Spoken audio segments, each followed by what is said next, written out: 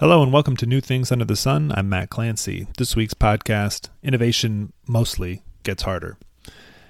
So one of the most influential economics of innovation papers from the last decade is called Are Ideas Getting Harder to Find? By Bloom, Jones, Van Reenen, and Webb. It was ultimately published in 2020, but there'd been drafts circulating for years before that. And this paper is ostensibly concerned with testing a prediction of some economic growth models. But its broader fame is attributable to its documentation of this striking fact.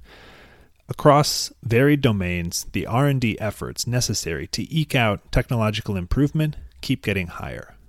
So in this week, I'm going to look at some of their evidence and also some complementary evidence from other papers. So Bloom and co-authors start with Moore's law, which is the observation that for the last half century, the number of transistors that can fit on an integrated circuit doubles every 2 years. Now, of course, each doubling of circuits is a lot of work. It's the fruit of human ingenuity, a lot of R&D. But what Bloom and co-authors show is that the amount of human minds that we have to throw at this problem to keep up the pace of doubling keeps rising. So they specifically they calculate the effective number of researchers, which is if you take all of the annual R&D spending on semiconductor research and you divide it by the wage of a researcher, this is their measure of research effort. It's, you can think of it as the number of brains that you could buy to throw at this problem if you spent your entire R&D budget on hiring. And while the rate of progress in the number of transistors that can fit on a chip has been constant at 35% per year, the effective number of researchers working on this problem has grown nearly 20-fold since 1971.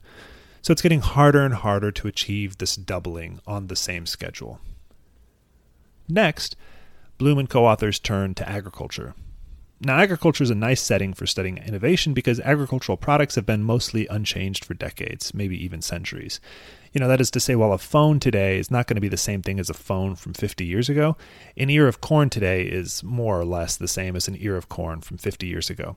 So it's relatively easy to measure really long-run technological change in agriculture. And like Moore's law, annual yields, on the whole, advance at a remarkably consistent rate for more than half a century for major crops. Yet, once again, those gains are costing us more and more to achieve.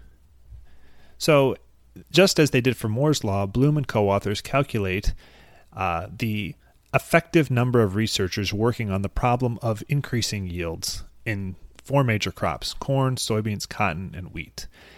There's 2 different ways to think about this problem. It makes it a little bit more complicated. You could think of R&D effort devoted to sort of improving the plant itself through breeding and genetic engineering, but you could also take a broader perspective and think that it includes things like fertilizer or pesticides and sort of the broader environment in which these plants grow. So they do it both ways.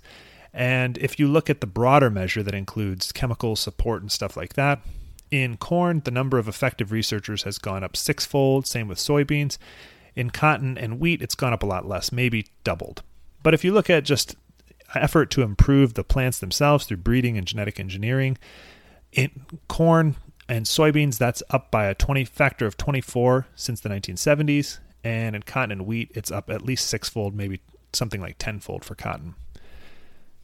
So for cotton and soybeans, for corn and soybeans, the pattern is just like with Moore's law. No matter how you slice it, the scale of R&D resources devoted to improving yields has increased a lot, with no concomitant increase in yield growth.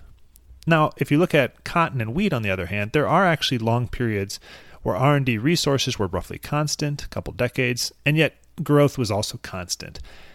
So we'll see elsewhere that this is not the only case where this happens. Sometimes you are able to achieve constant innovation with a constant number of research effort.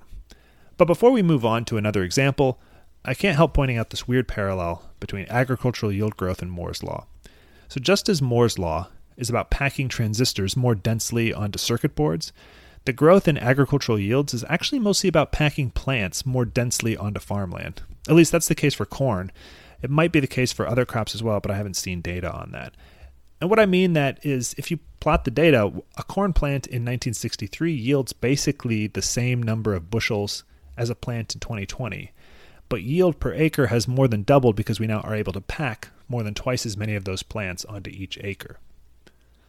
Next, Bloom and their co-authors look at health outcomes, another domain. in this case, rather than trying to count how many researchers or research dollars are being spent fighting some disease, which is going to be really challenging given spillovers where R&D for one disease might have an implication for another one, instead they're going to measure the amount of research devoted to each disease by counting the number of publications or clinical trials that are related to a given disease. And to measure progress against each disease, they're going to calculate life years lost due to each disease for a constantly sized population of 100,000 people, and then use that to back out the number of life years saved by progress. And what you see when you do this, if you compare the number of lives saved to the number of publications or the number of clinical trials, is that on the long run, you're saving less years of life for each clinical trial for every set of 100 publications, for example. But again, it's not a consistent downward trend in all cases. For cancer research, there was a period from 1975 to roughly 1985, maybe 1990, where each clinical trial saved the same number of lives. It wasn't declining, and each publication actually saved more lives than the one that came before it. Since the 1990s, though, we've seen this steep fall off, where the number of lives saved, the progress we're making, is getting slower and slower. It takes more and more publications, more and more clinical trials to save the same amount of life as it did in the past. In another domain that isn't covered by Bloom and co-authors, Bezaroglu 2020 has this interesting master's thesis that compares progress in machine learning to research effort. And Bezaroglu computes research effort in different machine learning domains by counting the number of unique authors that are publishing papers on these topics, and he can pull this data from the Web of Science and arXiv. Now, progress in machine learning is nice because it can be measured on a wide variety of these sort of standard, widely accepted benchmarks. For example, the accuracy classifying images on this ImageNet standard data set. And broadly speaking, increased research efforts in this field have not yielded any visible increase in the growth rate of progress. The main takeaway from his work is that even though R&D resources in these fields have increased by an order of magnitude, the rate of progress has not really sped up because improvements per researcher have fallen. And he looks on this for image classification, but also natural language processing and machine learning on graphs. They also show the same thing.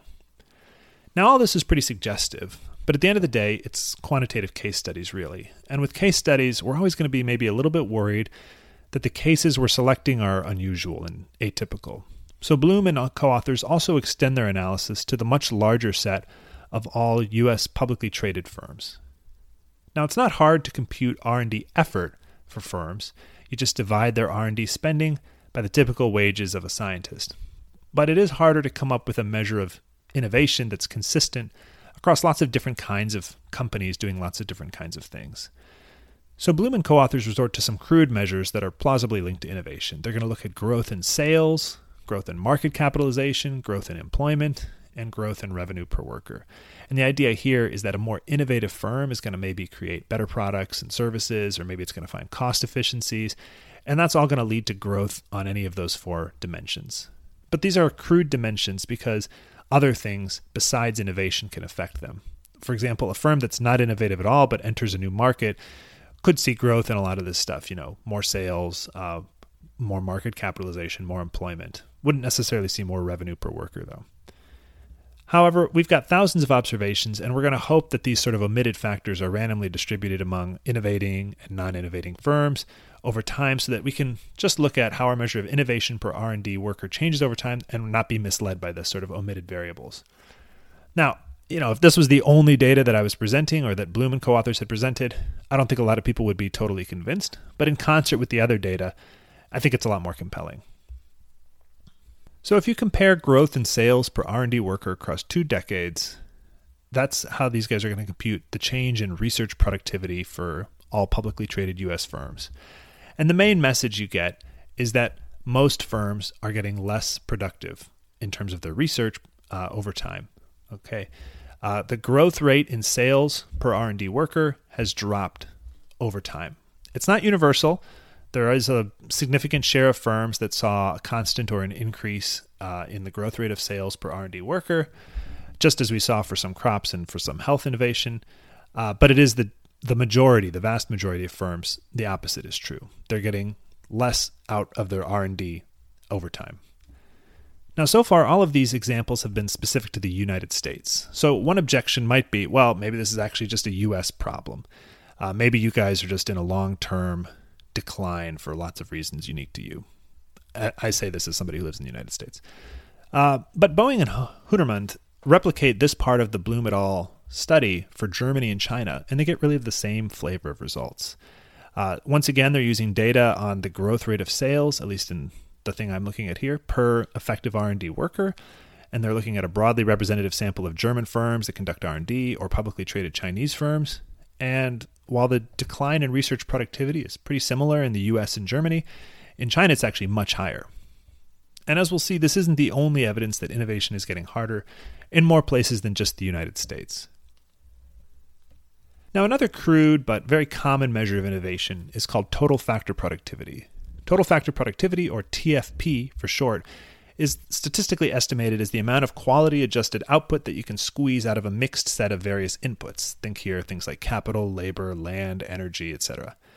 So if you invent a new process to more efficiently make the same amount of output with less inputs, that's going to show up as an increase in this TFP measure. Similarly, if you invent a new and more valuable kind of product that doesn't take any more inputs to build, that's also going to show up as an increase in TFP. Importantly, you can compute TFP for an entire industry or for an entire economy, and that makes it a favorite measure of sort of innovation writ large. Now, just like the last section, these measures can also be misleading because TFP can move around for reasons unconnected to innovation. But again, in concert with other evidence, it does start to look more compelling. Miyagawa and Ishikawa, 2019, have a working paper that uses TFP to look at how research productivity has changed between 1996 and 2015 for a set of Japanese manufacturing industries and for manufacturing and information services overall in 5 countries: Japan, France, Germany, the UK, and the United States. Now, when they look just within Japanese manufacturing industries, they find sort of a mixed bag, actually. Some industries saw TFP growth per effective researcher rise over that 20-year period. Others saw a fall. Overall, on net, it was a decline in research productivity, but it actually wasn't statistically significant. However, when you look more broadly at how research productivity changed in the overall manufacturing sector of these 5 different countries, in this case, they do find declining research productivity for every country they study. And when they look at how total factor productivity in the information services sector declined, they mostly find they declined, but in Germany, for example, TFP growth per effective R&D worker was higher in the second half of the period than in the first half. So lastly, let's return to Bloom and co-authors. In the United States, we can actually estimate total factor productivity for the entire United States, as well as R&D effort, for a long way back. We can go all the way back to the 1930s. And so far, almost all this data has been 1970 forward. So this is kind of a unique opportunity to push this back a long way. And when we compare those two trends, or those two data sets, we see the same thing that goes all the way back to the beginning. For as long as we have data, it's taken more and more effort, more and more R&D resources to sustain a constant rate of technological innovation. So to sum up, looking at the rate of technological advance across a variety of sectors, that is computer chips, agricultural yields, health, machine learning, we see this strong tendency for a constant rate of advance to be sustainable only by significantly increasing research efforts. Proxies for innovation in firms, industries, and countries also find the same general tendency. That is to say, the march of progress needs more and more effort to sustain it. Now, it's not a universal rule. There are exceptions in certain fields that can sometimes go on for decades, but it does seem to be sort of a general tendency that innovation gets harder. To close, though, let's consider a few potential objections to all this evidence. So one common complaint about this whole exercise is that these case studies are focusing on the wrong things. For example, agricultural crop research is about a lot more than maximizing yields. GMO technology that makes a crop resistant to pests, it might not increase the yield much, but it makes farming more profitable by reducing the need for some pesticides. Other agricultural research reduces the vulnerability of crops to extreme heat or drought. And if you're living in a year without drought or heat stress, it might look like all that research was wasted. It didn't do anything. So if an increasing share of research is devoted to these non-yield factors, it might be the case that R&D is just as productive as ever, and we're just mismeasuring the thing that it's trying to achieve. And you could make similar cases for Moore's law, machine learning, anything else. And that's actually totally fair, I think. If you more correctly align the goals of research with R&D effort, it's probably going to make R&D effort look more productive than in these ones that we've talked about today. But it's actually pretty hard, I think, to believe that the effect would be big enough to change the core conclusion that innovation gets harder as a general tendency. If you look at corn, for example, research effort is up between 6 and 20-fold, depending on how you want to measure it. Now, to have constant R&D productivity, that means that the share of research that leads to better yields needs to have fallen by an offsetting 83 to 95%. Now, it wouldn't surprise me that the share of research devoted to yield growth has fallen over this period, but I don't believe it's cratered to such a tiny fraction of overall effort relative to the 1970s. And the numbers don't look great for the other case studies either. Semiconductor research is about more than cramming transistors onto circuits, I know. But, has the share of research devoted to that goal really fallen from 100% of R&D effort in 1970 to just 5% by 2015? That's the kind of change that would be needed to generate these numbers when research is actually just as productive as ever. So a second objection is we might ask and question if it's really appropriate to expect the rate of progress to be related to the number of scientists working on something. As a counterexample, let's imagine that we're talking about culinary scientists who are inventing new recipes. So suppose culinary scientists can come up with one new recipe per year. At one recipe per year, the growth rate of recipes is going to be 10% per year when there are just 10 recipes, but 1% per year when there's 100 recipes. And the rate of progress is going to slow down if the number of culinary scientists doesn't change. But in this case, this thought experiment, we can't really say innovation has gotten harder. It's just that progress is constant and linear, and we were incorrectly assuming it would be constant and exponential. Now, this seems like a super reasonable objection. But in fact, it's so reasonable that this is actually already what economic growth models did assume. Remember at the beginning of this at the beginning of this podcast, I said that Bloom et al. 2020 was ostensibly motivated to test one of the predictions of some economic growth models. Well, this is actually the prediction these papers are trying to test, or at least closely related to that. The main difference between the thought experiment I gave you and what these papers assume is that these models assume that the absolute increase in innovations, that is something like recipes per scientist per year, is related not to the number of scientists, but the level of actual, real R&D resources devoted to research. So you can think of that as a mix of labor and capital. That is scientists plus lab equipment, computers, access to archive, anything else that's going to be used to support their inquiry. In terms of our thought experiment, these models are going to assume that a culinary scientist plus the same set of, say, culinary research tools, that is, a test kitchen and a library of cookbooks, is going to generate one new recipe per year. So there's a subtle distinction between R&D resources and R&D effort, which is what I have been talking about in this post. These models assume that real R&D resources always generate the same level of innovation. That's the idea that, one culinary scientist plus the same set of equipment is always going to be able to turn out one recipe per year. But a constant level of R&D effort actually implies a changing number of R&D resources. R&D effort in this post or in this podcast has been measured as the effective number of researchers. That is the number of researchers you could hire if you spent all of your R&D on researchers. But that's not what people actually do. In fact, they buy a bundle of research labor and research capital. And the trick in these models is that the capital side of that equation gets cheaper, or the capital gets better as an economy grows, so that the same amount of research effort goes farther and further as an economy gets richer. Under some seemingly reasonable assumptions, all these effects balance out so that the same number of researchers, supported by an improving technology base, can sustain a constant rate of technological progress. That's what's predicted by these models.